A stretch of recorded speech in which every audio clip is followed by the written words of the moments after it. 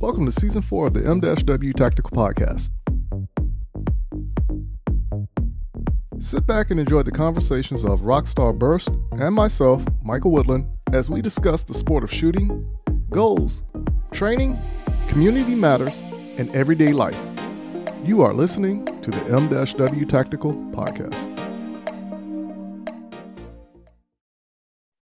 What's up, good people? We're back at it again, and thank you for joining us for another installation of the M-W Tactical Podcast. This week's show is brought to you in part by Aegis Gun Care.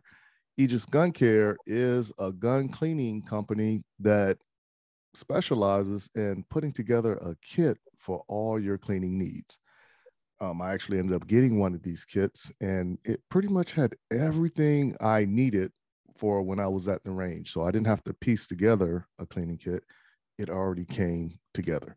So head on over to aegisguncare.com, and Aegis is spelled A-E-G-I-S, Alpha, Echo, India, Golf, Sierra, guncare.com. And let them know you heard about them through the M-W Tactical Podcast. Once again, this week's show is brought to you in part by Aegis Gun Care. Now, of course, you already know I got to say thank you for the people who listen to the M-W Tactical Podcast.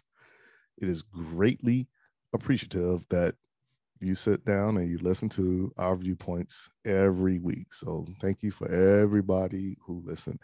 Now, I can say normally we get emails with people listening to the show, but for whatever reason, I've been locked out of the M-W Tactical website, and I'm waiting on the company to get back with me to remedy this. But whenever we get back online, I will go ahead and give people who wrote us emails the shout out that I normally do. Now, of course, if you listen to us on Spotify, remember, Spotify now has the option whereas you can watch this recording with video on Spotify. So if you're listening to us on Spotify or your favorite streaming platform, go ahead and hit that subscribe button or follow button or whatever it is that streaming platform offers, so you will be notified whenever a new podcast comes forward. Also, if you looking at us on YouTube or listening to the podcast on YouTube, do the same thing. Go ahead and hit that subscribe button and be notified whenever new videos come forth from the M-W Tactical channel. Now, the best part about that is that we also are about to be doing the 1,000 sub giveaway. So once the channel hits 1,000 subscribers, we will be giving away prizes that the show sponsors have donated to us. So I'm really looking forward to that to take place. And I think right now we're at 708, I think it is. I don't check it every day because I don't want to sit there and be like, oh, we have one more. So I'd rather it all just hit at one time. So if you will go ahead and just notify your friends and family and loved ones that, or people who you know are people who are into firearms, please go ahead and share with them about the M-W Tactical channel. Now, of course, y'all already know I give Rockstar a hard time, right? Because my mission is not to let Rockstar get any sleep. So I can't have her having peace of mind because she likes to talk smack. So you got to keep her on her toes. You got to keep her awake. You got to keep her flustered. Right. So we had a bit of a snowstorm here. And I will say I cowered down and I stayed in the house under the comforters. So I wasn't able to nag Rockstar. The only thing I did was I sent her a picture and was like, yo, this stuff scares me. I'm staying in the house. I ain't going nowhere. So, but we're going to go ahead and let Rockstar come on in and tell you what she thinks about the snow that she's used to that I'm not used to. So without further ado, bringing forth the co-host of the M-W Tactical Podcast, Rockstar. What's going on with you there, Miss Rockstar? Well, I feel like I'm surviving winter better than you are right now. Oh, yes, you are. Because I'm telling you, if I sneeze at the wrong time, I might hit the one on the phone pad and it'll be like 911. How can we help you? That's how bad I really hate the cold. I really cannot stand the cold. I'll have to drive up there. I didn't hear that last part. You said it kind of faded out. Here's your mail for you. Yeah, pretty much it, right? Yeah. So, how has your week been? Because what actually took place for us last week, they was calling for this massive snowstorm to come through, or at least they hyped it up to be like the end of life is going to be happening, but it's snow coming to South Carolina. Um, but they was like talking about it in stages. So it's supposed to have been like Thursday night. It was supposed to be really cold. Friday, it was supposed to get snow. Saturday, it was supposed to be colder with more snow coming. And then like the cold front was coming in. But it really wasn't as bad as they made it sound. It was really cold. I will say that. It did snow. And the one thing about the snow that I think everybody was overlooking was when you're driving, especially when temperature change happens, you can hit black ice like you don't know it. And I think that's the safety aspect of it that a lot of people were overlooking or underestimating, as you can say. Yeah. But you are pretty much used to all that because down here in the South, when something like that happens, you will start seeing like an abundance of accidents because that's conditions that we're not used to dealing with on a day-to-day basis, especially in the winter months. Right. Yeah, I feel like up here, well, I mean, usually the first snowfall of the season, everybody kind of panics and there's people in the ditches. I'm like, you guys, we do this every year. Like, it's not anything new. But that 6 month gap between, March to October, everybody thinks that it's not ever going to snow again. So, but now it actually, I was thinking about this the other day.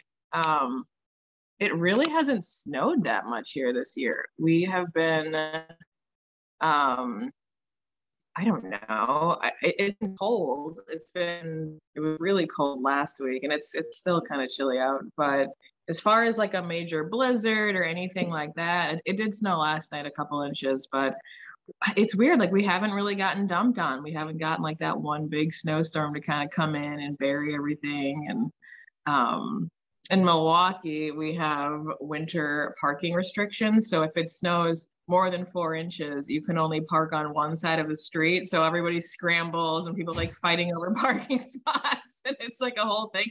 And that's only happened once this year. There's only been one night where it snowed like 4 or 5 inches. And, for the next 2 days, you couldn't park on the other side of the street. So I'm like, huh, this has been a weird winter up in Wisconsin. We sent some snow down your way instead, I guess. Yeah, y'all need to go ahead and send for that to come back up there. That's not cool down here. But what I actually ended up doing was Friday. Yeah, it was Friday. I went to dinner with one of my old battalion commanders when I was a drill sergeant, and we still stay in contact with each other. And driving back from the restaurant, coming back home, I can hear like it was started raining, but the rain was turning to ice, and of course, Oh, yeah. and you can hear it hitting the vehicle, but you didn't see it on the windshield. It was kind of weird, and I was like, "Yo, this is weird." But then, of course, when a vehicle will pass you and the light hits a certain way, now you can see it like hitting the window.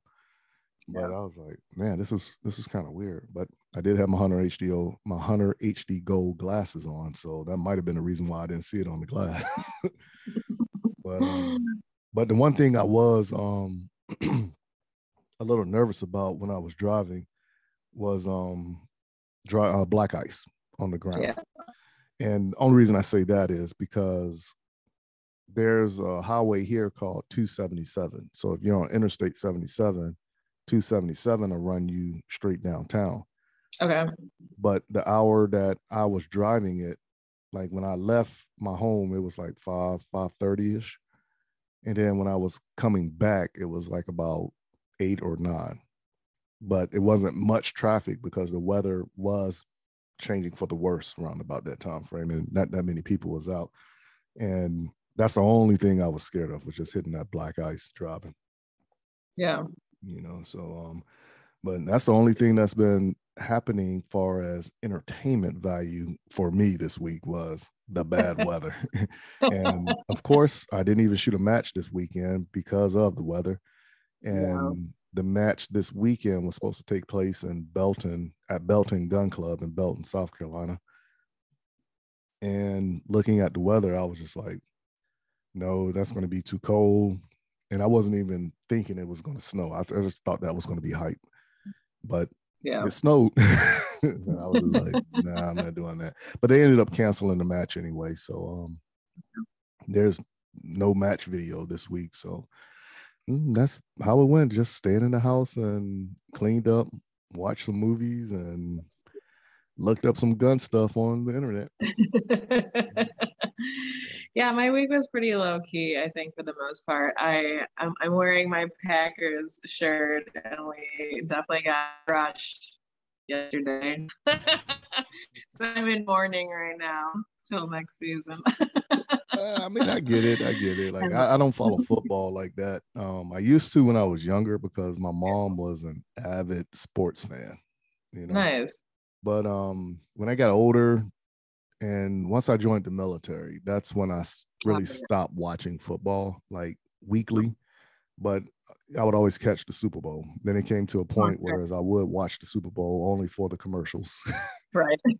Now I'm more like last year. I didn't even watch the Super Bowl last year. I didn't either. Yeah, so I was just like, this just doesn't do anything for me. I know. Football's my one vice. I don't have a TV, so I don't watch a lot of TV, but I'll try to catch Packers games when they're on. I got you on that. Now, I do know a couple people that are diehard Packer fans. Oh, yeah. And you get around them and they start talking, I just be like zoning out, like, okay, here we go. But I think, isn't the Packers one of those teams whereas it's like the shareholders own it, like the fans own it or something? Yeah, like you can buy stock. It's a whole thing. I don't really think, I mean, they take the money and do renovations at the stadium, but it's not like we have like any say in what the play calls are, like who the staff is. But it makes you feel important. No, I got you. Yeah, my brother, one of his ex-girlfriends, it was a couple years ago, and she was explaining that to me, and I was like, I didn't know they did that. But if it's something that keeps the team there and the fans engaged, if it works, hey, let it run with it, right? Yeah. Yeah, and I mean the Packers are such an anomaly. I mean, Green Bay is for sure like the smallest market. I think there's about 100,000 people that live there, and to have a national franchise team that's in it's literally a small town. I mean, you drive up to Lambeau and people rent out their front lawns for parking spots, and you pay like $15-20 and you can park in their grass. And I'm like, what is this? That's how it is here. But it's pretty cool. Yeah, it's cool. That's how it is here in Columbia, South Carolina. When the Gamecocks have a game, if you go downtown and some of the houses down there, they be renting out their front yard for parking spots. Pretty cool. But this week, what I wanted to talk to you, discuss with you, was the security when it gets cold, both your person, your home, property, however you want to view it. Then there was an encounter here in Columbia, South Carolina, where this lady shot herself at the mall. But you got to remember, it was cold. So we're going to tie all this into a cold talk. Right? And then I started watching this episode on ABC. It was off the website, not the channel. But the episode name was called An American Epidemic, One Nation Under Fire. And they was actually talking about violence with firearms. And I just want to kind of pick your brain about it and see what you think about it. And then later on in the show, we're going to have an interview with our buddy, Chris Lyles, AKA the Tactical Santa. He actually went out to SHOT Show And because neither one of us went to SHOT Show, we're just going to go ahead and get a third party to come in and express their enjoyment or dissatisfiement, or however you want to view it, whatever took place at SHOT Show. So I've seen a couple pictures and videos on Instagram and Facebook, but I want to hear somebody's firsthand account. And I haven't spoke to anybody who went to SHOT Show for this main reason, but I want to bring him on and let him talk about his experience out there. What did he see different from this year to last year or previous years? But I think this might have been his first or second time going out there also, but I can't remember. Nice. But yeah, so that's what I want to go ahead and tackle this show. So after the commercial break, let's just dive into it and see what happens. All right. So if you will, if you're driving in your vehicle, go ahead and adjust those sunglasses. If you're here in Columbia, South Carolina, go ahead and turn that heat up a little bit, because I know it's cold out there. But turn the volume up, put the vehicle on cruise control, and stay tuned, because here are a few words from our sponsors. Hey everyone, John from Outdoor Dynamics here. We're a remanufacturer of ammunition based in Kannapolis, North Carolina. We make everything from 9mm 115 grain to specialized 40 Smith & Wesson. So if you have anything from an open gun to just a standard Glock 19, feel free to reach out to us at outdoordynamics.net, or we're on Instagram and Facebook with outdoor.dynamics. And we're always here for you. Happy to answer any questions you have. Are you in the market to purchase your first or next firearm, but find the atmosphere of a gun store intimidating, crowded, or uninviting? There's a way for you to purchase the gun you want while avoiding the crowds, the gruff salesmen, and the marked up prices that come with a brick and mortar gun store. The process is called a transfer, where the purchase is made in an online store and sent to a federally licensed middleman called an FFL, who processes the paperwork and background check for a firearm purchase. CAE Transfers is the FFL with the lowest transfer cost in the Midlands at only $20 or $15 with the presentation of a South Carolina concealed weapons permit, and $10 for repeat customers. If you live in Columbia, South Carolina or its surrounding areas, choose CAE Transfers as your FFL during checkout, and let me help you complete your online gun purchase. You can find and follow CAE Transfers online at Facebook, Twitter, and Instagram using @CAE Transfers. Thank you for your business, and I look forward to seeing you soon. Mental health and guns. At Walk the Talk America, we are working with both the mental health community and the gun industry. Created by a gun industry veteran, Walk the Talk America seeks to raise awareness and create change through suicide prevention and firearm safety without legislation. We strive to eliminate the prejudice that firearms and mental health face. For more information and to support Walk the Talk America, please visit walkthetalkamerica.org. All right, good people, we're back at it again, and thank you for listening to that commercial break. As always, go ahead and pay those sponsors a visit and let them know that you heard about their services or product through the M-W Tactical Podcast.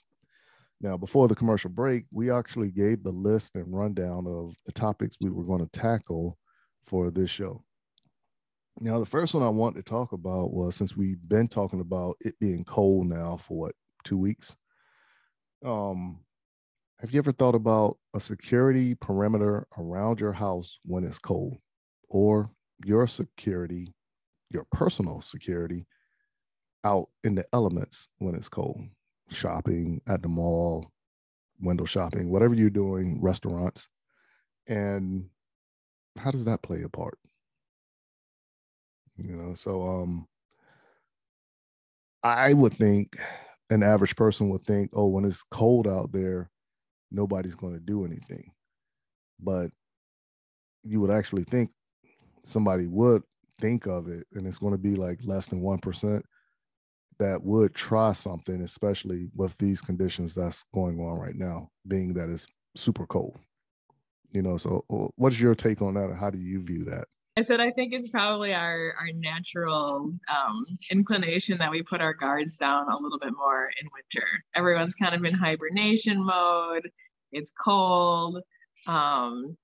People aren't lingering either. Like, you're not necessarily sitting in your car or like hanging out. You know what I mean? It's like you're kind of on a mission. It's like point A to point B to avoid the cold as much as possible. So I think there's this sort of like, well, I'm in the zone, I'm doing this thing, I'm gonna avoid being out in the elements as much as possible.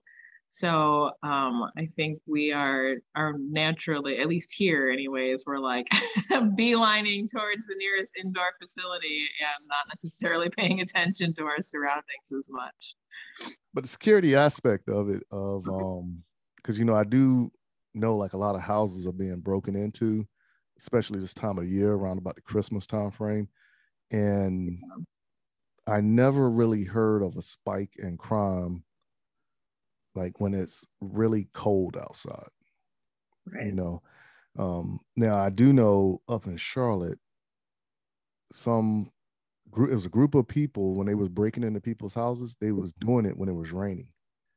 And they was timing everything to like when it was thundering. And like how when it's raining, you hear like noises, and they had it strategically planned out. And I was like, wow. And this was in the neighborhood I used to live in. My uncle still lives in that neighborhood. And they hit about 8 houses on his street. And I was like, are you serious? He was like, yeah, them guys were very smart with it. And it was thundering. And of course, if you heard anything, you know what I'm saying, when the thunder went off, hey, that's what that was just thunder, vibrating, whatever. Yeah. And like I said, hit about 8 houses on the street. And I mean, they didn't walk off with that small. It was like all lawn equipment, because a lot of people in those neighborhoods, in that neighborhood rather, have like sheds in the backyard. Oh yeah. Yep. Some of the houses on the street didn't have garages, so they had the sheds in the backyard. But it's not close to the house. It's like kind of far because it's acreage. Like they all sitting on like about 5 to 6 acres of land in that neighborhood. So how do you prepare for that? Like even when you look at it from that standpoint, they was doing it when it was raining, but let's say the same thing when it's cold. You know what I'm saying? How many people actually leave their house when it's cold for functions or whatever, Yeah. Something to think about though. Right. Well, especially like from, I guess, a criminal standpoint, people are, they're bundled up. They're not looking around. You've got your hood on. You're like not looking around. You're trying to block the wind. You're really focused. So you're kind of a sitting duck to some extent.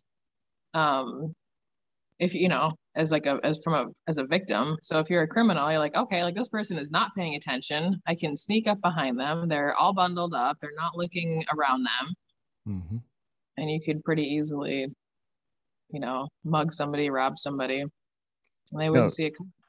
Yeah, no, I'm with you on that. So have you ever, or have you thought that since the pandemic took place and everybody's wearing masks, do you think that lessened the threat situation, or the assumption that somebody sees somebody coming at them with a mask on of possibly being robbed or something bad happening? Well, I think wearing masks has like emboldened people because they're not as recognizable.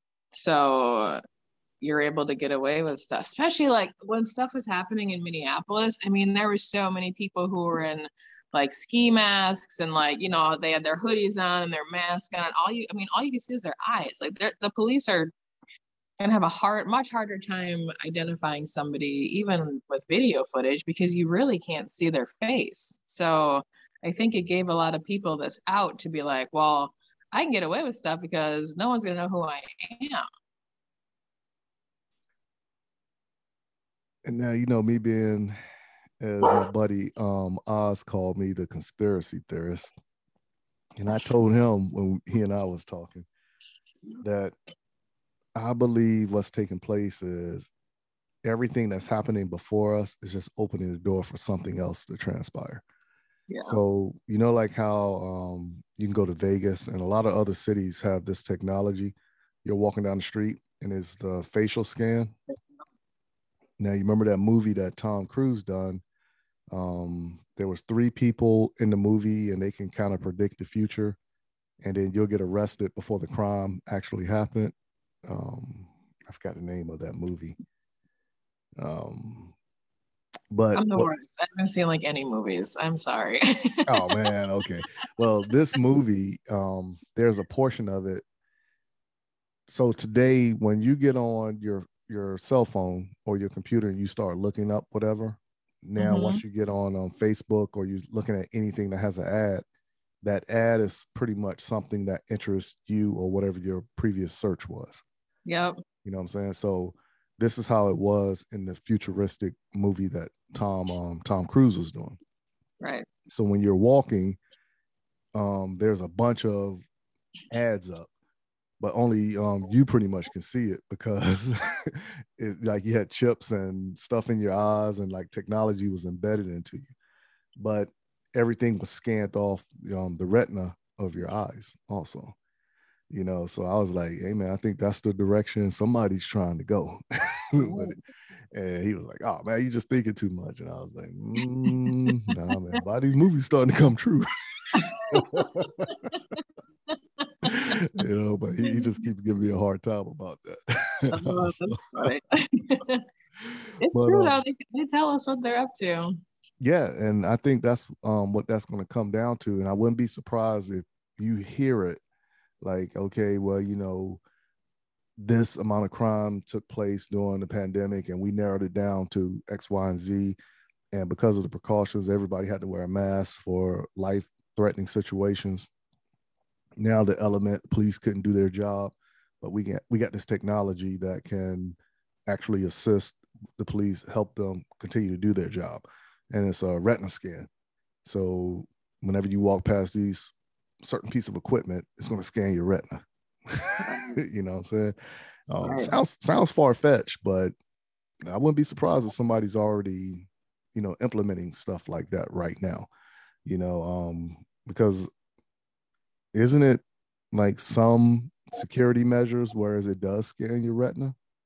So now let's just broaden that. Yeah, let's broaden that out. Whereas, okay, now that's because your eye is almost like your fingerprint. It's an individual signature. Yeah. Did you see the thing about how the IRS is going to be requiring facial recognition scans to view your taxes online? Oh. Yeah. It came out like 4 days ago. I was reading it and I was like, hold on, let's see if I can find the article. Oh man, so this right here is because it's happening. Yeah, it's happening. So let's think about it. Somebody like me who don't like to go out when it's cold, and you normally start getting your tax paperwork, December, January timeframe. You know what I'm saying? So now you get to sit at home and do everything, which you already can do. But now you're saying facial recognition to do anything in association with the IRS? Yeah, it says starting this summer, according to an IRS spokesperson, this is on Gizmodo. It's like kind of techie stuff. So starting this summer, according to an IRS spokesperson, users with an irs.gov account will no longer be able to log in with a simple username and password. Instead, they will need to provide a government identification document, a selfie, and copies of their bills to a Virginia-based identity verification firm called ID.me to confirm their identity. I wonder how they're going to turn that into that what's that driver's license called? Oh, they like the universal license. Yeah. I can't what is that thing called? Yeah. I remember. But I remember when I had to go get my driver's license updated, I didn't have to do it because I'm the holder of a government card. My retirement military ID is enough to say, okay, you don't need that card. But I went ahead and did it because I don't like to flash my military ID everywhere I go. And of course, you know, I had a hard time at DMV with it because when I took my paperwork up there, you get two forms of paperwork when you retire from the military. Sure. And this is your DD-214.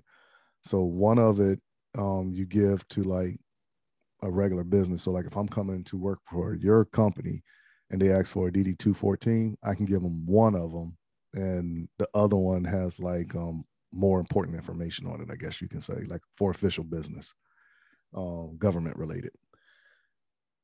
So one of them says honorably discharged, the other one doesn't even mention it. And the lady at DMV was giving me a hard time because it didn't say honorably discharged. I'm sitting there like, lady, if you did 20 years in the military, there's no way you're going to get anything less than that. Right. Yeah, exactly. So, but I think, like I said, all that stuff is tying in together right now because back in the 80s, you got to remember the agencies wasn't talking to each other, right? Yeah. Right. 2000s, they was kind of getting better with it. And now look at us now. And it sounds like everything is starting to become on that universal platform. I know. Like everything computers going to start talking and the agencies are forced to work with each other now. I kind of hope the grid crashes. Yeah, but would that help us in the cold or in the summertime? Yeah, I teach you how to build a fire. Yeah, don't crash in the winter. Don't crash in the winter, please. Wait till the summer and spring. I can survive better then.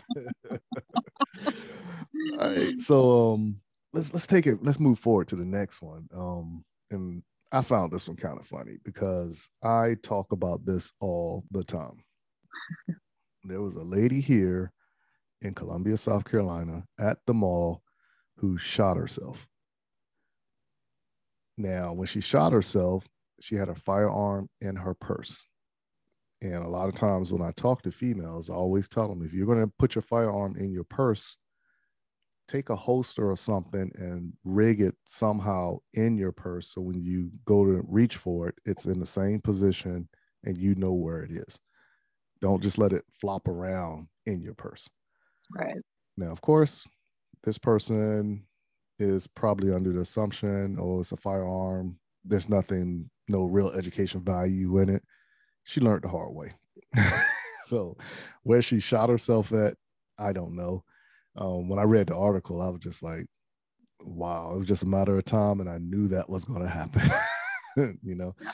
So police got involved, fire department and emergency services, all of them got involved because I guess they originally thought the woman was shooting at the mall because, you know, when it's told by one person, it goes to another person, they're going to elevate it. And it's, you know, just word of mouth, how things is never going to be the exact story. Right. What it came down to, she was just moving stuff in her purse, looking for whatever. The firearm went off and she shot herself.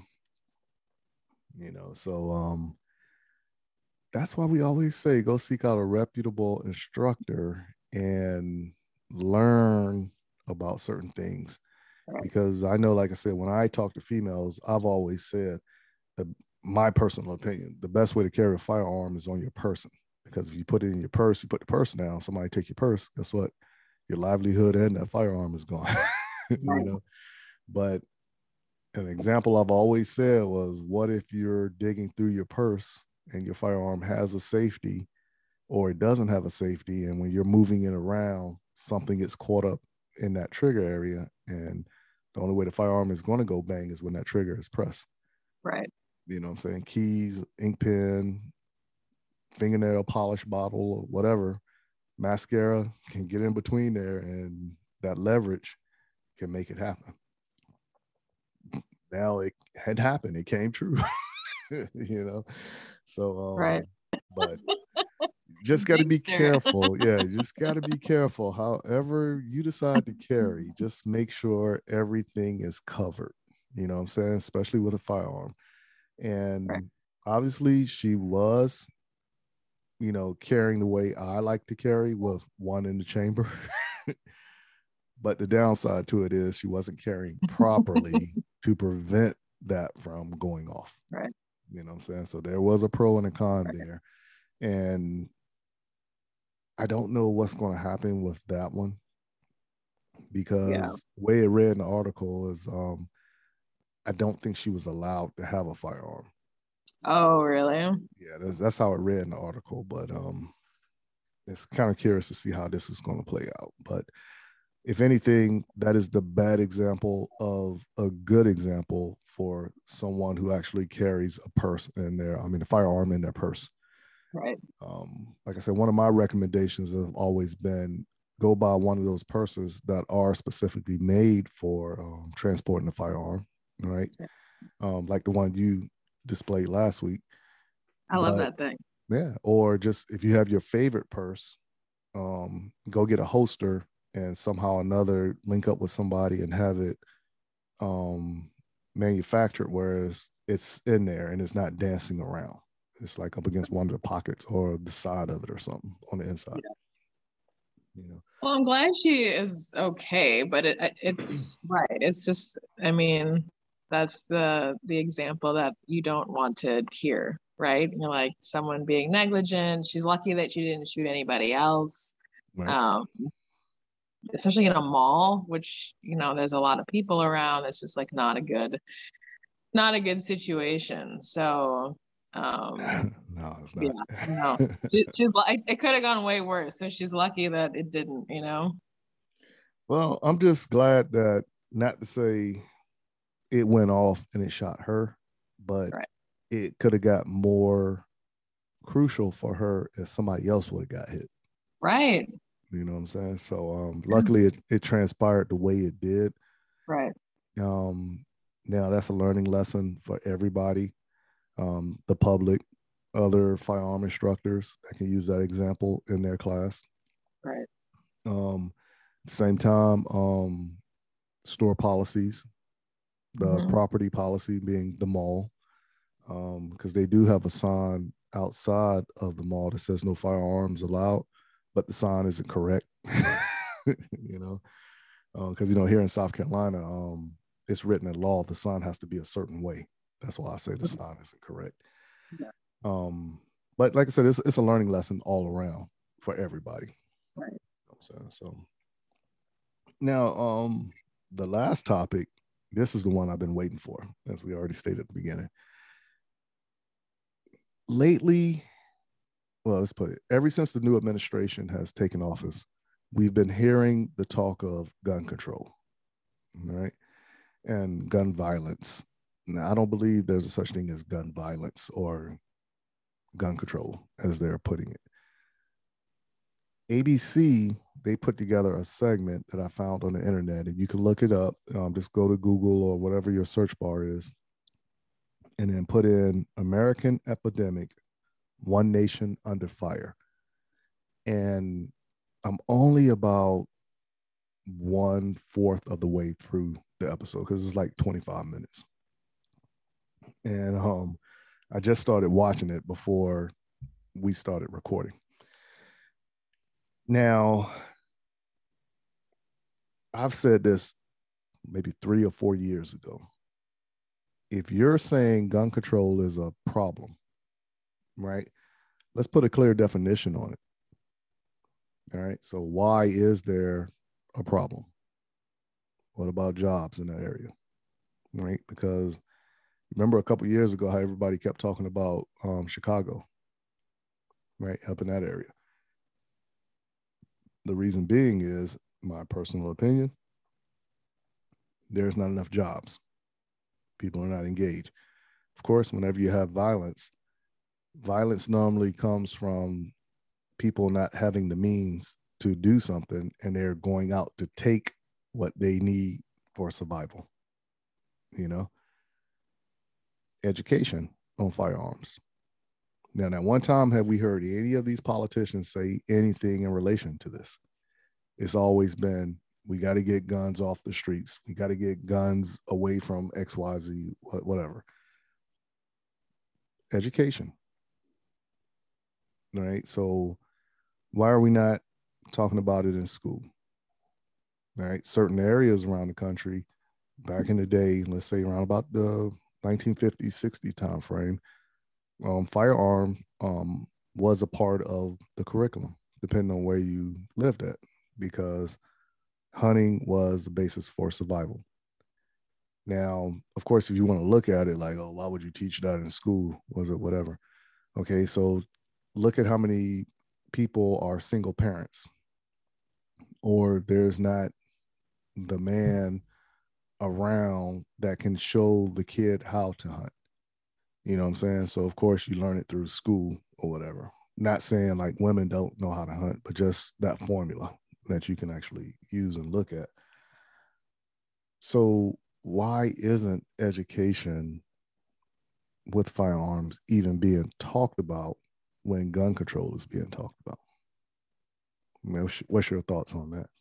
Why? I mean, because look at who controls the narrative. It's the anti-gun folks. So, I mean, their solution is just to get rid of guns altogether. So they don't care how much education you get. In their mind, the problem is the tool and not the education. So, or lack thereof in many cases. I think it's a good like wedge talking point too. It gets people fired up on both sides. And I feel like it's very much it's kind of like one of those like rally the troops statements, right? Like gun control this, gun control that, and you get your base all fired up. And, they never really propose. They haven't like. My main problem with many politicians is that they never want to get to the root of the problem. They want to create some program to fix it, or they want to raise taxes, or they want to confiscate something or make something illegal. And I mean, look at all the times we've tried that throughout history and other things. I mean, look at prohibition, right? How did that fare? I mean, just Correct. Because alcohol was illegal doesn't mean people stopped drinking. So this whole idea that, we're going to make firearms illegal and we're going to take them away. First of all, there's more firearms in America than there are citizens. So I'm not sure how you're planning on, getting everyone to line up and hand in their guns. I don't think that's happening. And then secondly, I think that there's this whole notion that it's like this whole idea of like safety, right? And like the only way that you can be safe is if the government steps in and saves the day. And that's the last thing. I mean, if you look at governments throughout history, usually when governments come in and try to save the day, a bunch of people wind up dead. So I would like to avoid that outcome if at all possible. So I think we need to rethink the conversation and not just talk about all the ways that we can get rid of firearms, but maybe, like to your point, educate people on why you might need a firearm and how to properly use it to make sure that it's not going off in the mall in your purse. And that, teaching kids who are in, low income areas or broken homes that firearms are definitely, they're a tool, but they can also be deadly. And just because you have one doesn't mean that you should be using it for, personal vindication reasons. So how do we educate those people on the responsibility aspect? And I don't think that you're right, that conversation's not happening at all. And with the people who are in charge, it's been pretty clear that they're not willing to have that conversation. So it needs to be people like you and like me and like the other 2A folks that we're connected with who really kind of like, we have to take charge of the conversation, because if we don't, we're going to continue down this road of letting these talking heads just drive policies that make things worse. Like look at Chicago. They have a handgun ban and they have one of the highest violent crime rates in the country. So there's just a lot of things that don't add up. You know what I mean? Right. Well, part of it is, as you already noted, even though you said we need to take control of the conversation, that part of it is people that are pro 2A are being excluded from the conversation. And I believe the reason being is all the points that we will make will be valid points. And it's the points that the anti-side can't debunk, which will be all facts for us. We don't talk hypotheticals or myths. Everything that pro 2A people are talking are facts. Right. Now, even when you turn around and you look at it from that standpoint, the remedy would be, of course, once everybody gets on board, now the anti don't have anything to talk about. Everybody who I've known And I've only dealt with 3 people personally out of the 25 that I engaged that took me up on my offer, which was, hey, let me give you a class on a firearm.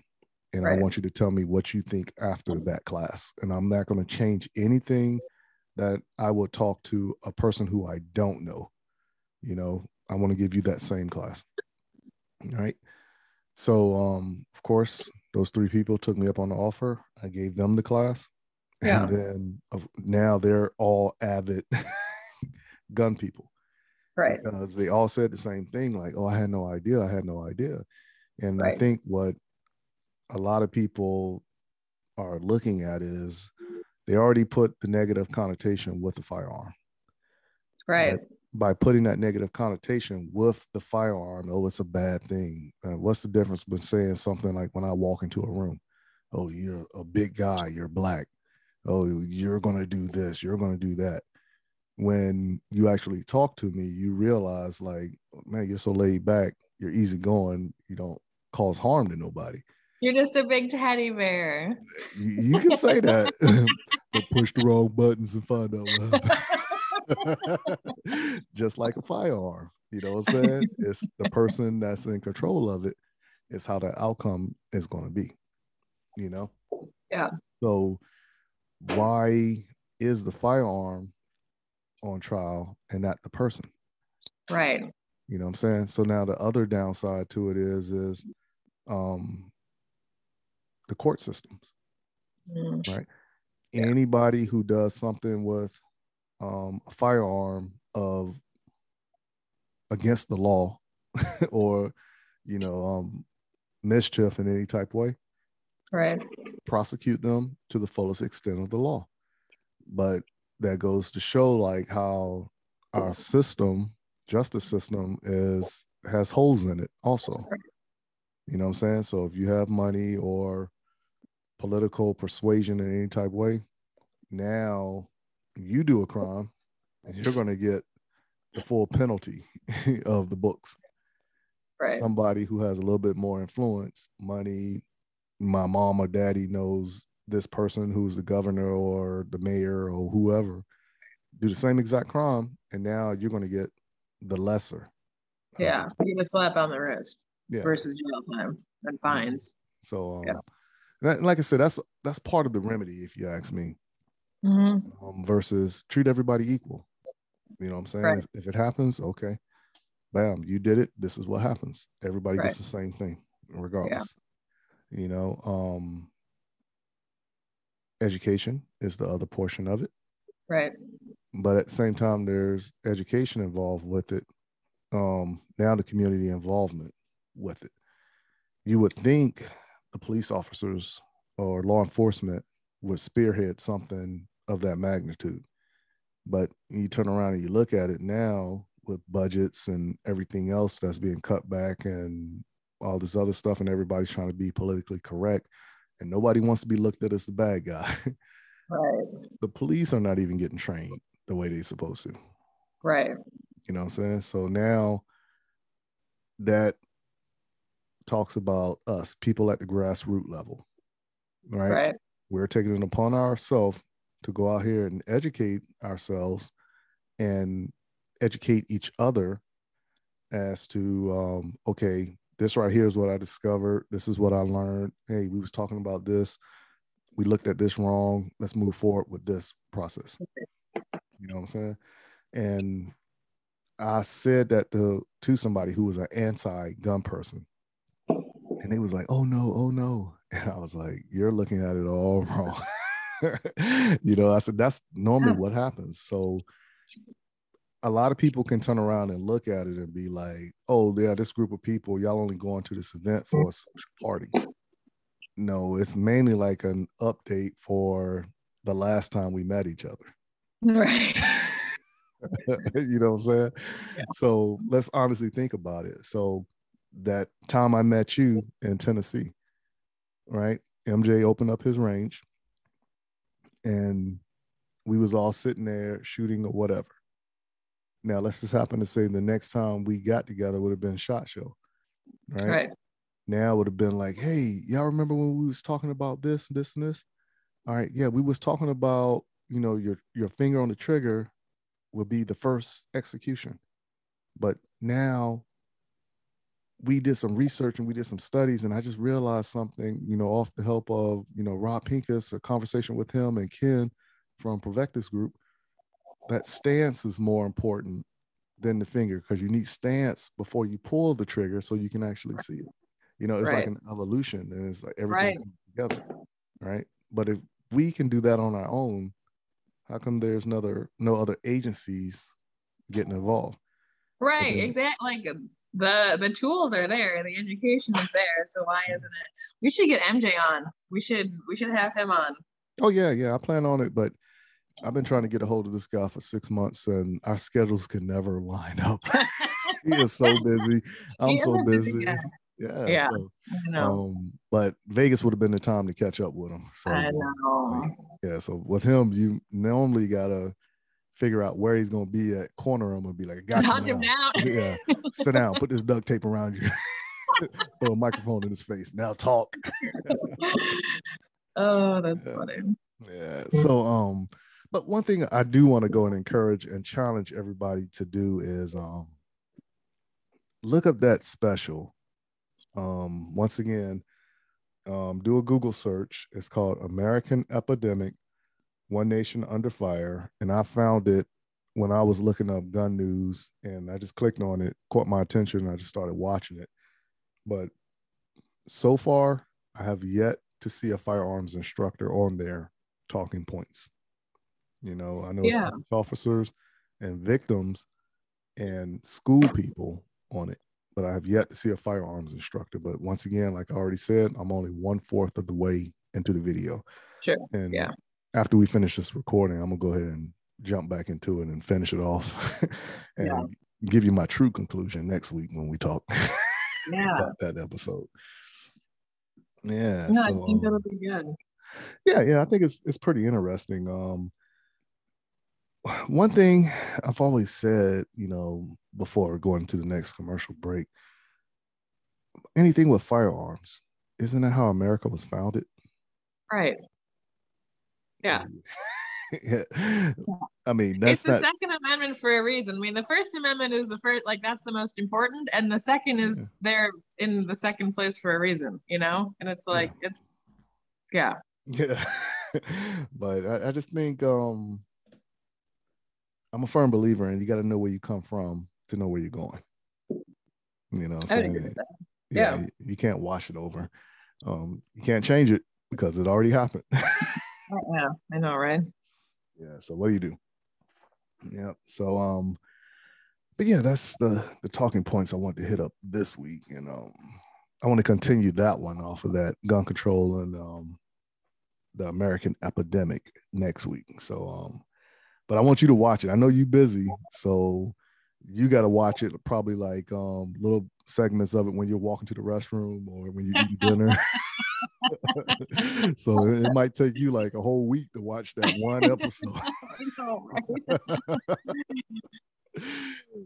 Right. So but yeah, let's go ahead and dive into a quick commercial break, and then when we come back, we're going to have that interview with Chris Lyles of South Carolina Gun Schools, aka Tactical Santa, and he's going to share with us his experience of SHOT Show. So he actually went out to Vegas this year, and he's going to tell us about what he saw, how he felt, and the conditions surrounding that environment this time of the year. Because you got to remember, SHOT Show is not open to the public.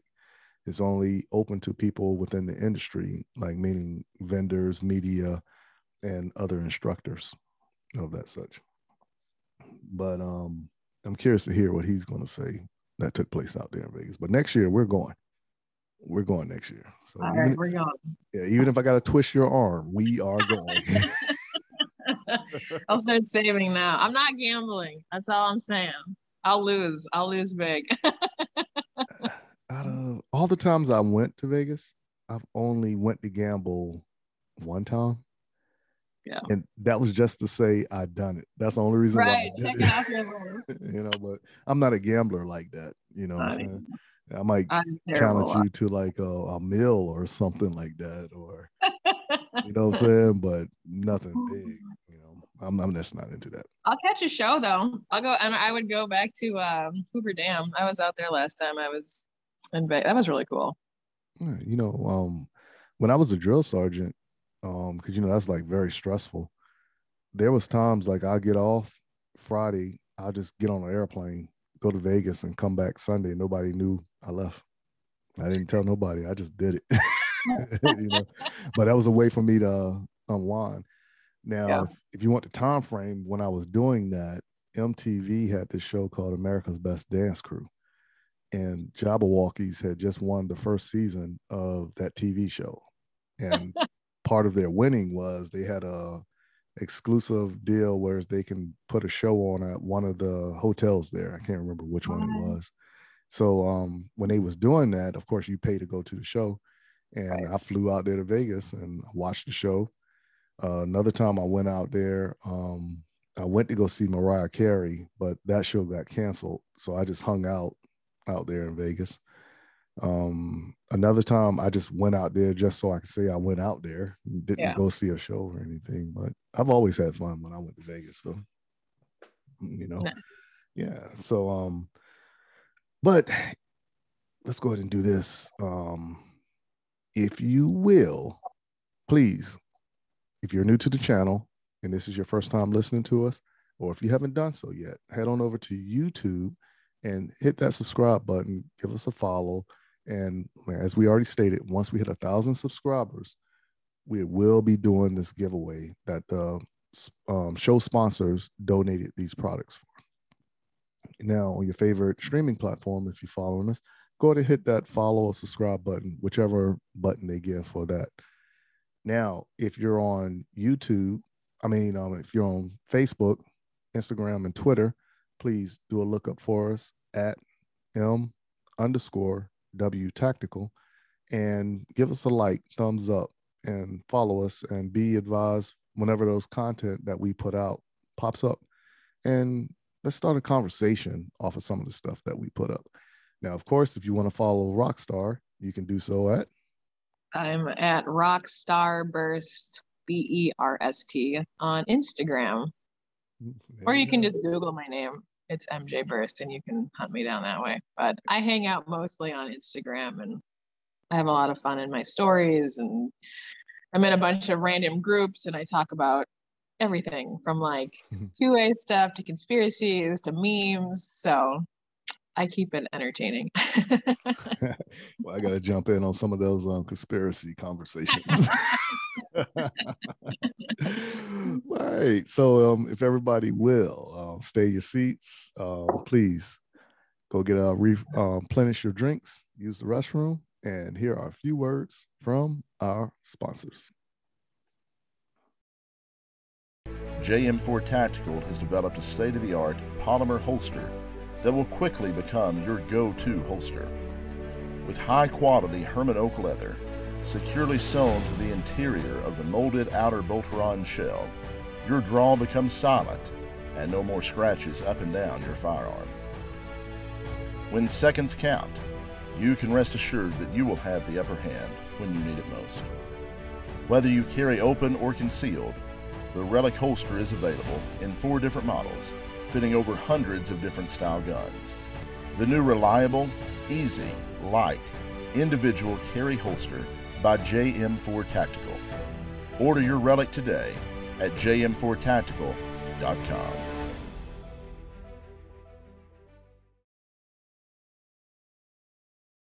Hey, this is Brian Conley at Hunters HD Gold. If you've never tried Hunters HD Gold, then I challenge you to find me at a match next year. Go to the website under scheduled events, find out where I'm going to be. Come meet me in person and demo a pair for yourself.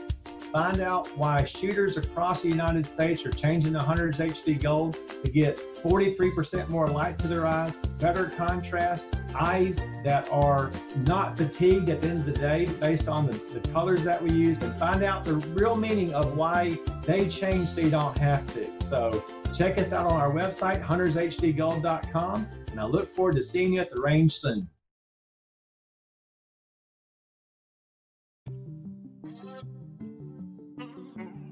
What's up, good people? Thank you for taking the time and listening to the M-W Tactical Podcast. Please go visit the M-W Tactical store at www.m-wtactical.com/store and help support our efforts by purchasing a shirt or two. If you haven't done so, go follow us on Instagram and Facebook by searching for M-W Tactical.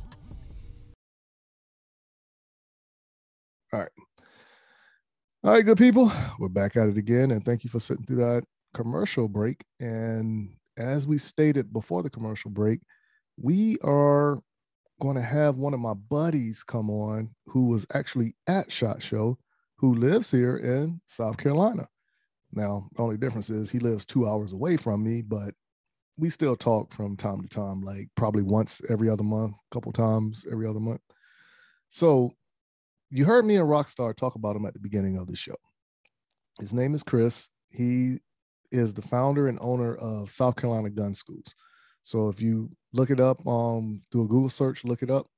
And if you live close to him, by all means, go look up the classes that he has, that he's offering, and get that education. You know what I'm saying? So we got to get more people involved in the education aspect when it comes to firearms. Now, for those who don't know who Chris is, we call him Tactical Santa. Because to me, Chris is funny. I love being around him because I'm always laughing and he's always throwing jokes out there. He's a very good guy. And but one of the main things that we normally do is we bounce information off of each other. So if I'm having a hard time understanding something, I'll call him. He'll do the same thing. Or we'll say like, okay, we need to do something as far as going to this event. He'll ask if I'm going. I'm either going or I'm not going. But great guy overall. So I want to go ahead and introduce everybody to my buddy Chris, who is also known as Tactical Santa. So what's going on with you, Chris? How's it going? What's up, man? What's up, man? Yeah, it was actually funny. There were, the amount of people at SHOT Show that actually know me by that name, because I'd be walking around the circle bar and you'd hear somebody holler, Tactical Santa. So, that's how it goes, right? Yeah, right. Well, I'm sure it's easier than hollering Chris, because God knows how many Chris's were out there walking around. So yeah, you'd be like 20 yeah, heads. it's pretty funny, man. One of those names is just kind of stuck. I need to start, getting some t-shirts done and stuff. Yeah, I'm surprised you haven't done that yet. Yeah, just other things going on, man. I want to get t-shirts for the business, because I got a lot of people asking about that. But this year we're going to try to do more of that, get some t-shirts out and stuff. So just trying to find a good company to work with. I know I bumped into Ken Scott out there at SHOT Show and was talking to him about who he uses for his stuff. So he's going to send me their information and we're going to see what we can get worked out. Okay. So before the interview section of the show, we kind of was telling the good people a brief synopsis of what took place. So you went to SHOT Show. I didn't go to SHOT Show. I hit you up and said, hey, come on to the podcast and talk about what took place at SHOT Show. Now, you hear some people say SHOT Show is dead. Other people said that was the best SHOT Show they've been to in years. Like I said, I haven't contacted nobody. You're the first person I contacted. So I said I wanted to get firsthand experience from somebody who I know is going to be straightforward and honest with me. So lay it on me. How was SHOT Show? So I wasn't able to go in Tuesday because I was having issues with my foot and hardly could walk, and long story, that's for a different day. Wednesday I was able to get in there, and to me, it doesn't seem like there was as many people as there was in 2020. Mm-hmm. But with that new Sky Bridge, with the new forum and everything, I think that's what made it seem like there weren't that many people, because it was just kind of so spread out now. Right. So once you actually got to moving between the two showrooms and everything, and then down to the first floor, I think there were a good amount of people there. And I mean, I enjoyed it. I think a lot of people didn't want to go because of the whole mask thing. Right. And I'll be honest, I was on the fence about it because I'm not a big mask person. You know, I put it on for the flight because I knew I was going to have to do that, but really they weren't that bad. It was kind of, if you wanted to wear it, wear it. I mean, they did have people walking around, you know, they'd come up and be like, hey, put your mask on. And I mean, I'd throw it on for like 2 seconds for them to walk off, and then I would just take it right back off. So there were quite a few people there that were not wearing masks at all. A lot of the people at the booths didn't have masks on. So it wasn't as bad as what I thought it was going to be. Even walking around in the casino and stuff like that, you know, they weren't, you'd pass by a security guard, they'd be like, hey, put a mask on, you know, you put it on and walk past them, and I'd just take it off. So, I mean, it wasn't that big of a deal. But now once you got down to the Circle Bar, man, they wasn't nobody wearing a mask down there. So yeah, it wasn't that bad. I thought it was good. I enjoyed it. I'm glad I went. You know, I know we were talking earlier. I've talked to a lot of good people, made some really good connections. And the other good thing is, you know, how they had last time, they have what they call Media Row, right, where they have all the media people kind of in one little spot. They were actually, because of how they've got it opened up now, they were actually able to be out on the floor. So like they had the big SHOT Show media people out like right in the middle of the second floor, man. I mean, I thought it was pretty cool. I enjoyed it. I really did. Everybody I talked to seemed to have a really good turnout. I went over and talked with Jeff from Triumph Systems. I don't know if you remember him from the first Train and Learn. Correct. So yeah, I went and bumped into him and talked to him, and he said it was probably one of their better shows. But now, too, a lot of people that I talked to, as far as vendors and stuff, was their response was it was better for them because everybody was there to do business. You didn't really have a lot of your like Instagrammers and YouTubers that are there to just try to get free stuff and do videos and stuff like that. So a lot of the stuff I got from them when I was talking to them was it was one of their better shows because everybody was there to do business. There wasn't any kind of BSing or anything like that. Right. So I thought it went well. I enjoyed it. I ain't gonna lie, I hated coming back. That says a lot for you to say that, because knowing you personally, for you to say that, it was really good. Yeah. Yeah, it was, man. I won't lie, I was very skeptical going into it. And honestly, it was really the mask thing. I just, you know, I know we've talked about it. You know, if you want to wear it, wear it. If not, don't. You know, it's just a whole making me do it thing. But like I said, it was not that bad. Even the other places that we went to, because you know, we got invited to USCCA's after party, and that was down in Beer Park, down around the Paris, and walking through their place to get over to Beer Park after we parked, there were a lot of people not even connected to SHOT Show that were walking around without masks, and nobody was really enforcing it. You know, some of the smaller places we went into, you know, of course they wanted you to put a mask on and stuff. Even the shops inside the casinos and everything, there was only one place that I went into that they actually came over and was like, hey, you're gonna have to put your mask on. And I threw it on real quick. We got what we needed to get and got out of there. So it was good. Like I said, I was very, very skeptical, but it was really good. I'm glad I went. Nice. So now you're going out there, and everybody has their mission for what's their reasoning for going out there. What was one of the factors why you want to go out there, and did you accomplish your mission? Yes, my biggest thing was there was a lot of people that I didn't get to at 2020 that I wanted to get in front of. And plus, you know, I took Sonia out there because, you know, I wanted her to experience it as well. And, you know, we were both able to get in front of people that we were wanting to get in front of and talk to them. And, you know, hopefully, you know, some things do come out of it. But it was business for me. You know, I took some pictures and stuff, filmed a few videos, but it was business. I was wanting to get in front of people. I was wanting to get my name out there more than what it already is. So I was able to accomplish everything that I wanted to. So I'm very glad about that. I was able to reach the ones that I didn't get to last time. And, Core Essentials was the big one I was wanting to get in front of and talk to them. And, I was able to talk with Carl, the guy over Core Essentials, and talk to him, thank him for stuff he had helped me with things out here with a veterans event I did raising money. And, he said, once I get settled, to hit him up and we'll talk and see what we can get worked out. I'm not gonna lie, I hope I can maybe get a free battle belt out of it, but if not, I'm still gonna get one because I like the way their belt is set up. It's set up like their normal belts with the ratchet system and everything. It gives you a little bit of room to play with, and you're not sitting there undoing Velcro and all kind of stuff. So it was really good. Plus, I got to see Horny Mike from Counts Customs, EMP. Was it EMP Shield?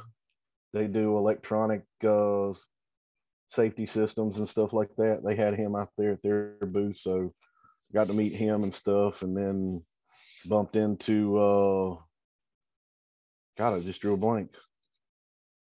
What's his name from Real Ward Tactical? Tony Samat. Tony, yeah. Yeah, I bumped into him and got to talk to him for a few minutes and get a picture with him and stuff. And Ken and Kevin and Armand and Pinkus and everybody, I was able to hang out with them, talk with them, about getting them back and stuff. Mm-hmm. Something else you and I need to talk about. I'd like to get you back up here for a class or two when you got time as well.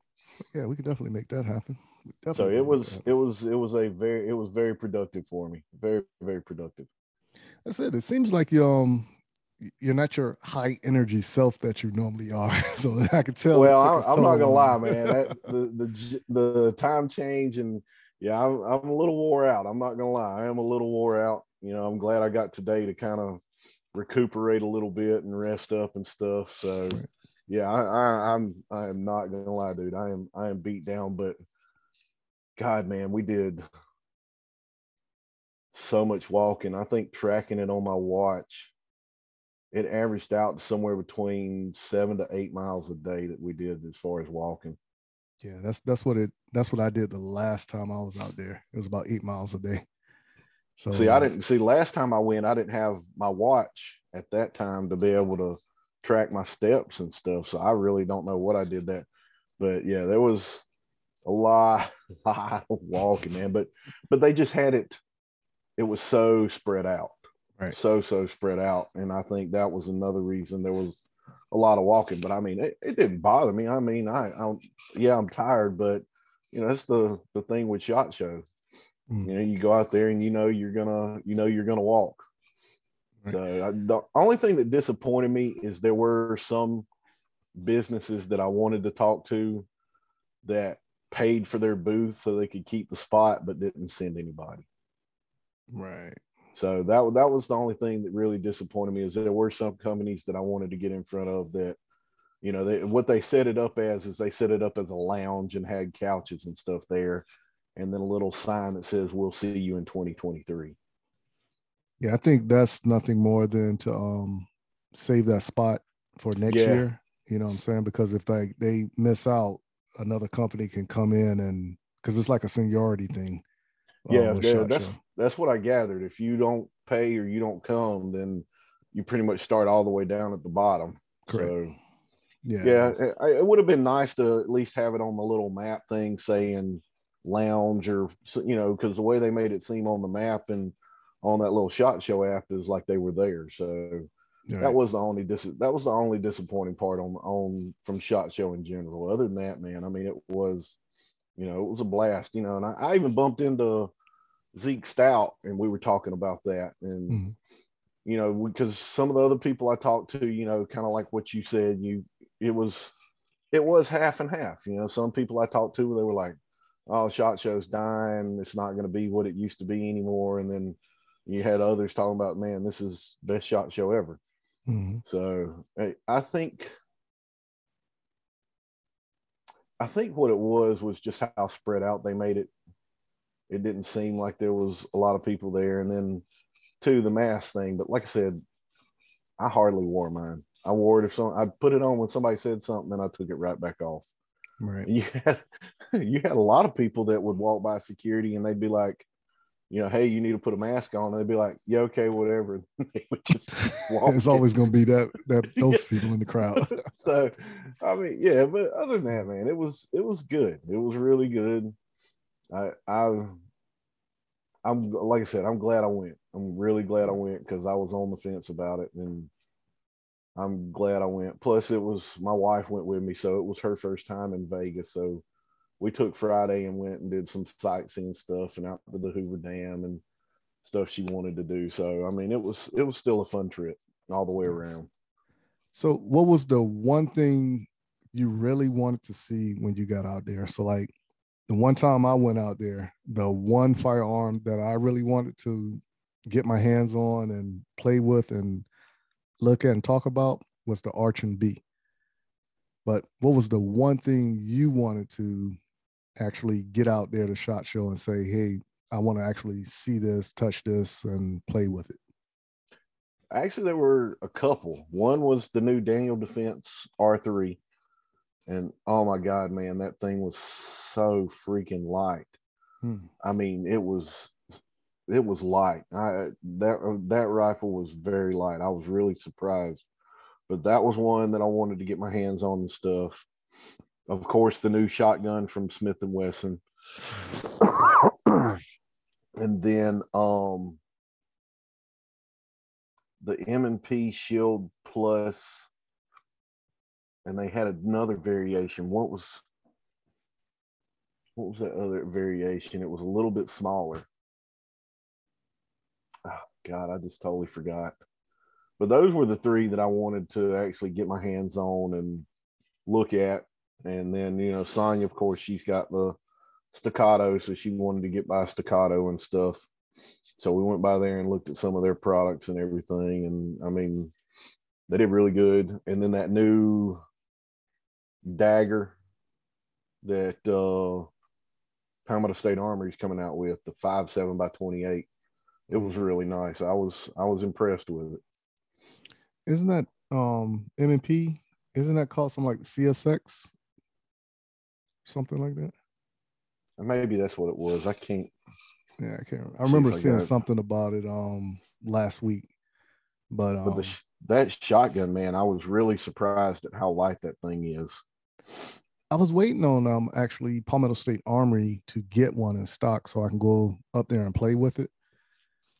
One of the guys that I know that work at Palmetto State Armory, he's not there anymore. So whenever they get new stuff, I don't get that call no more. So I can go just take a picture of it. So I got to make a new connection up there at Palmetto State Armory. But normally I go up there probably like once a week and just fiddle around and just see what's new, what's coming out or whatever. But when you actually touched and seen that shotgun, do you think it was in association or close to resemblance of the KSG model shotgun? Oh yeah. I mean, it is, but I've, now of course I didn't get to shoot it, but the feel to me is a little different than what the KSG is. Mm-hmm. And talking with them and talking with Ken, some of that clunkiness that the KSG has, you don't have with this. Right. So, and then of course you've got the grips are all the M&P grips. So to me, that made it feel better than what the grips are on the KSG, having those M&P grips on there. So it feels really good. I wish I could have been there for range day because I know they had it out there for range day. Mm-hmm. But unfortunately I couldn't make it. But yeah, I would have loved to have run some rounds to it, but it still felt good, for it to be similar to what the KSG is. I think it's going to be a little bit better product. Now I could be wrong. I could run some rounds through it and totally not like it. So, I mean, just the overall feel of it, it was light, everything felt smooth messing with it there. So, but things change when you actually start putting rounds through it. Correct. Now, and the handgun was the 30 Super Carry M&P Shield Plus 30 Super Carry. Mm-hmm. So it's a 3.1 inch barrel, and then you get 12 and 15 round mags with it. So it's a little bit shorter than the actual M&P Shield Plus. Right. Now, I would have figured Smith & Wesson would have done more development and innovation with the compact, because I think the compact is more universal than the Shield, even though the Shield is a thinner platform, but the compact gives you more versatility as far as you can put a full-size magazine in it from the 2.0 and their first version. You know, so even though its grip is a little bit shorter, that full-size magazine will still work in there, and you don't have that option with the Shield. But I've always thought the compact was going to take off more than the Shield. But I do like what Smith & Wesson did with the Easy Slide with the Shield also. No, I do. Yeah, the Easy, I'll be honest, the only thing I don't like about that Easy is that grip safety. I understand why they did it, but a lot of the newer shooters, especially ladies, getting them to understand how tight they need to grip that is sometimes a little complicated.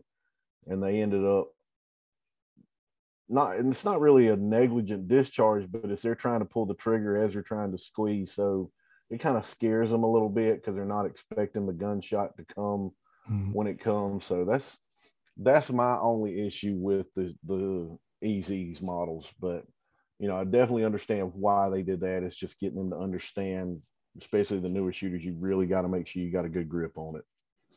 Yeah. One of my neighbors, his wife has one, and he didn't know anything about it. Right. And I remember reading up on it, but I never really played with one before because, you know, I had a Shield, but it wasn't an EZ format.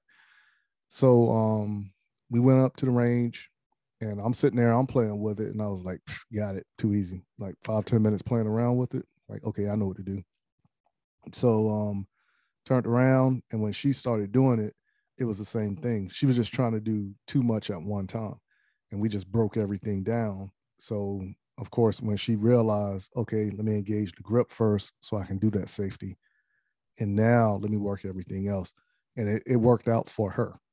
But how do you actually format that into a class for everybody else to get a clear understanding? Honestly, now you kind of got me thinking maybe I need to start doing some dry fire with them before we actually do the live fire so they can see what that grip's going to be like. So I'm glad you said that. That's something I might have to change going forward with that gun, is let them do dry fire so they can see exactly what they've got to do to engage that to get everything to function properly.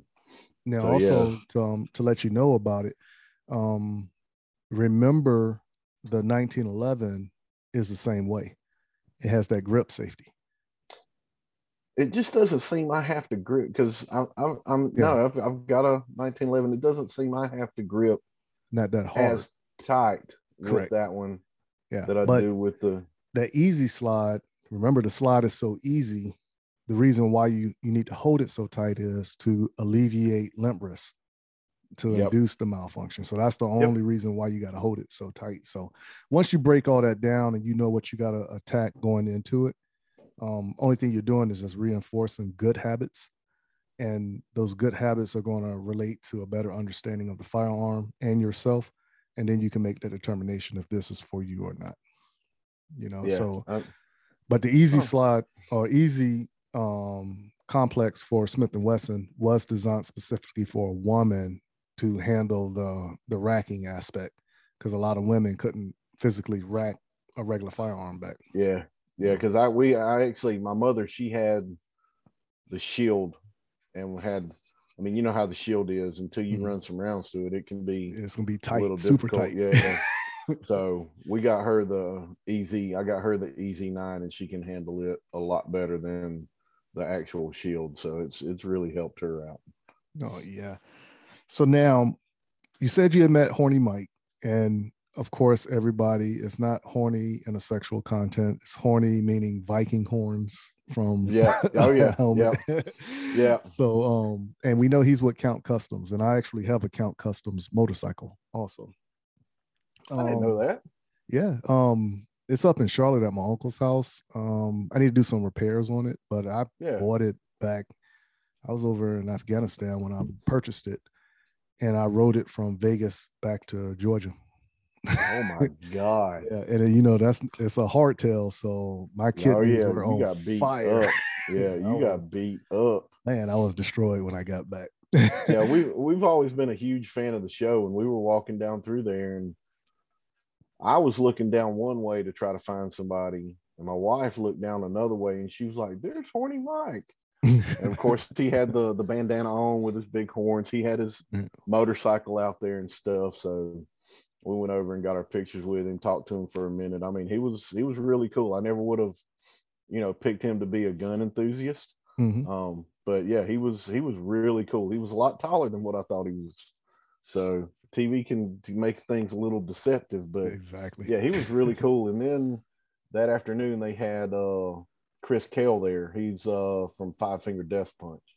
So I wanted to go back and get my picture with him, but when we went back, man, they were swarmed all over him. So I didn't get my picture with him. But now we went out to Counts Customs in his showroom and everything, and then we went and ate at his restaurant. But that was pretty cool.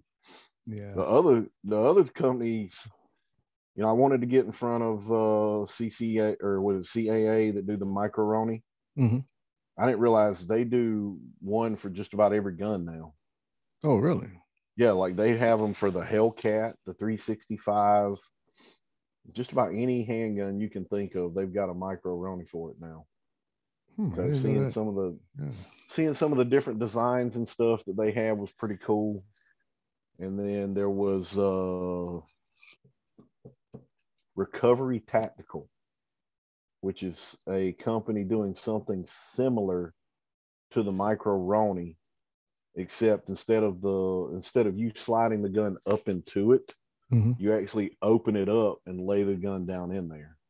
But now they're only doing it for Glocks right now. I asked them, they said they were looking at possibly doing it for other handguns, but they really said it's going to depend on how well this one does with Glocks and stuff. Right. And it looks to me, the Micro-Roni, you can definitely tell what you're looking at when you see it. But now with this, once you close it up, it looks like a short barrel SBR AR-15. So it was really cool to get in front of them. And then they had some other stuff where it's just a little, it essentially kind of clips onto the gun and then you get a fold out stock with it, but it's just something real small. It's got holster, it's got a little attachment so you can holster it if you're on your belt and stuff like that. So I wanted to get in front of them, and that was something cool that I had seen in the SHOT Show magazine, and I was like, I want to go and check this thing out because it looks like a really interesting concept. Because you got a little charging handle like you do with the AR-15 that pulls the slide back and racks it for you and everything. So it was a really interesting concept. Price point was really good. They were floating between, for just a little fold out stock attachment, I think it was like $100. And then the whole setup looked like the AR-15 was, I think they said 200 was going to be the price point. So I was really surprised. I was expecting it to be a little bit more than that. They leave room for you to thread the barrel if you want to run a suppressor on it and stuff like that. So really interesting concept, and I'm seriously thinking about getting one of those. It was pretty cool. Wow. What's some other stuff that that you've seen out there that you wasn't looking for, but you was like, okay, that seems okay? So Action Target has this picks up brass. Okay, I saw that little robot on Instagram. So now what they had, so the robot thing was a company called, hold on a second here, I got one of their cards. It was called Range Aardvark. Okay, yep, that's the one that I saw on Instagram. Yeah, that was a really cool system. Price point's the only thing that's going to have me worried with it being, kind of automated. You run it from your cell phone and stuff.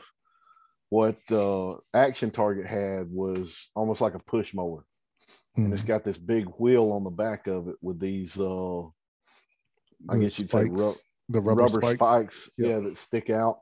And then they grab the brass and then roll it into a little tray that essentially it comes in and runs like fingers through all those little spikes and scrapes out the brass, and it dumps it down into a big bucket system in the front. So that's something that I was glad that I went and looked at, because I got to start doing a little bit better on my range picking brass up, because there's just brass everywhere, man. Like I get ready to tell people to do something where they're kneeling and you see them down on the ground, like pushing brass out of the way. Call me. I'll come with a couple buckets. So yeah, that I looked at that, and then there was it was a family-owned company that runs what was it called? Hammer Targets, and it's a steel target system that mounts into the ground. It breaks apart into 3 pieces, so you can break it down, throw it in like the trunk of your car if you've got a car. It's really light, really easy to set up. That was really cool. Matter of fact, I don't know if you can see that. Yes. But that's the breakdown of it. So that hand thing slides up and down, so you can hammer it. Yeah, hold it back up again, if you don't mind. Now, for everybody that's on YouTube and watching this on Spotify, he's holding up a card that's pretty much a description of what you're getting with this system.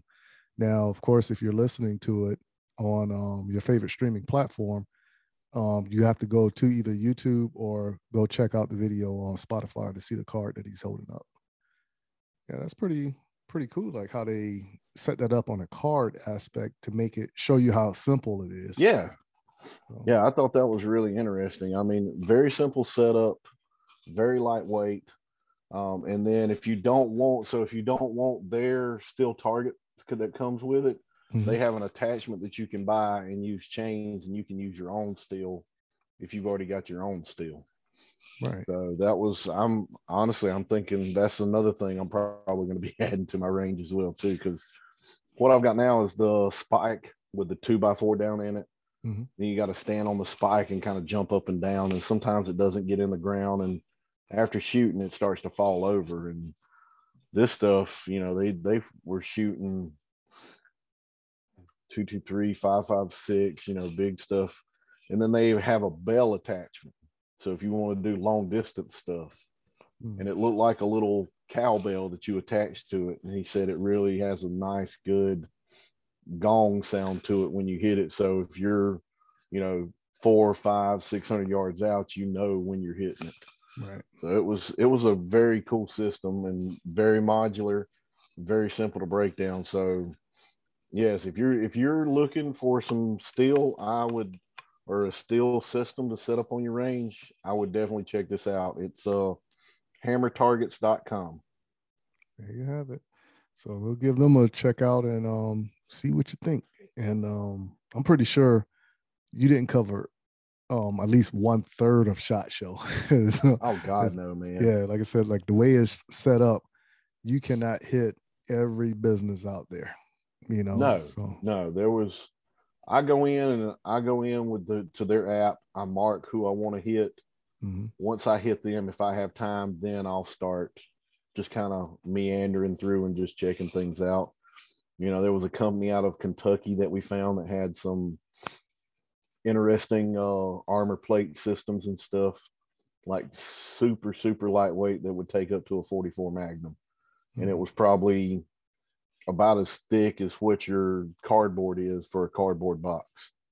Oh, wow. I mean, very, very lightweight. Like you could throw it under a t-shirt and you'd never even know that you had it on. So it was interesting bumping into them and stuff. Of course, I went over to Walker and was hollering at Walker. And then there was, have you ever heard of Shellback Tactical? No, I never heard of that one. They do armor and plates and stuff, and they're out of Columbia. Yeah, we got to talk, and you need to pass that information off. So yeah, I'll definitely send their stuff, because we bumped into them at the USCCA event. Is where we bumped into them. But yeah, I told her, I was like, I've never heard of y'all. So, they were like, hey, give us a call when you get back and, we'll talk, let you come down and stuff. But yeah, I didn't know if you'd heard of them, but they're Casey, South Carolina is where they're at. Yeah, Casey's that's over by the airport, Columbia Airport. That's that side of town, and that's only 15 minutes away from me. Yeah. I never heard of them. Yeah, I'll send you their information and stuff so you can check them out. Okay. Yeah. So when do you think you're going to be in operation for your next class? Because as you can tell, coming back from Vegas, we got hit with a winter storm, and it kind of shut down a lot of business, especially outdoor activities.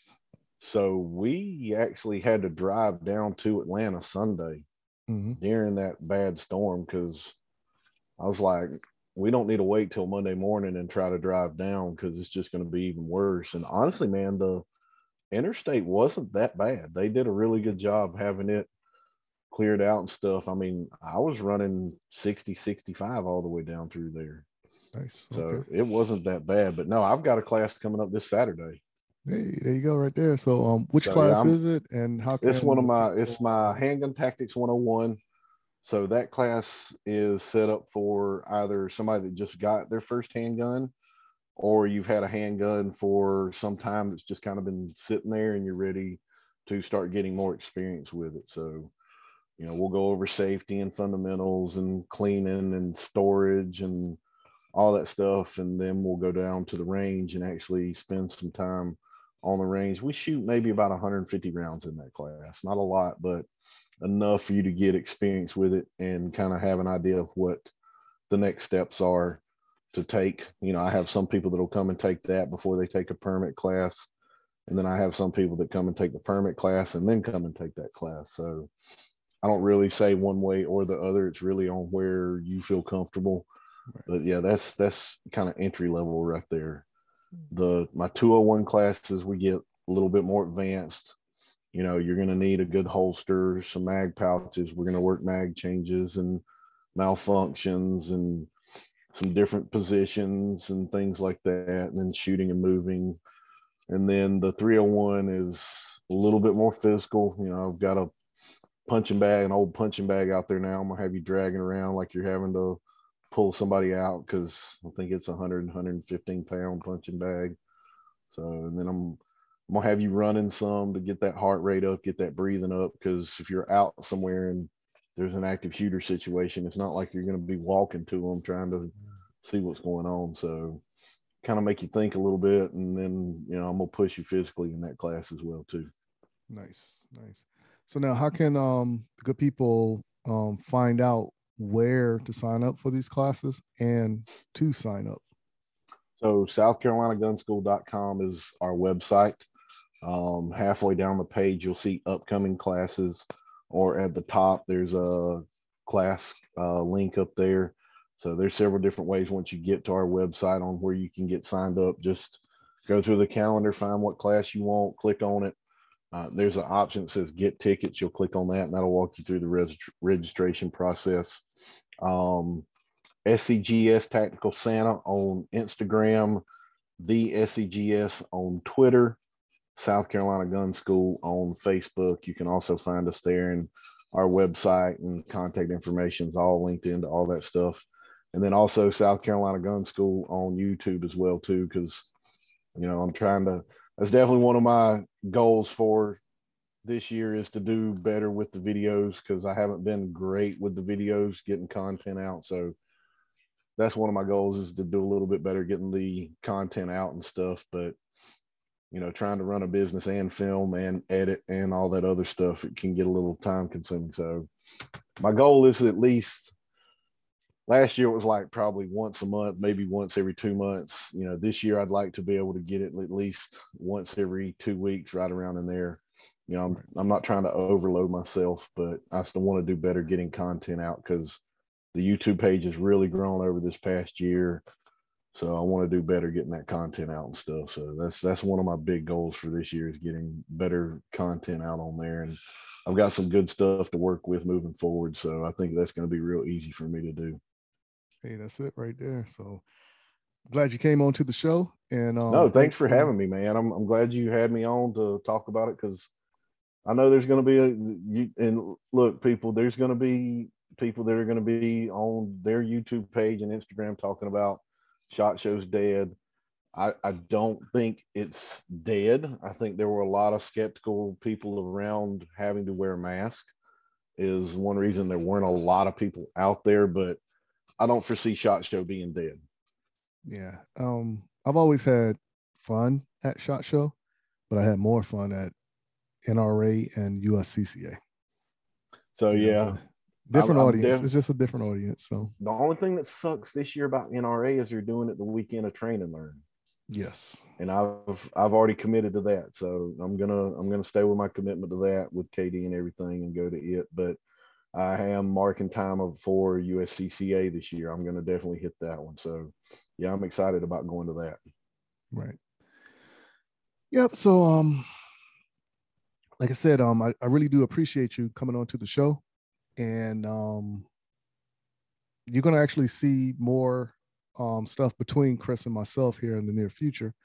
And we're going to bring you back onto the show here in about right before the season finale, and see what's new with you and see what changes you made and what you implemented from SHOT Show to then. Sounds good, man. Yeah, be glad to. All right, so let's do that. So if everyone will, please head on over to YouTube and subscribe to the M-W Tactical YouTube channel. And until next week, keep shooting, keep practicing, and have fun. Y'all take care now.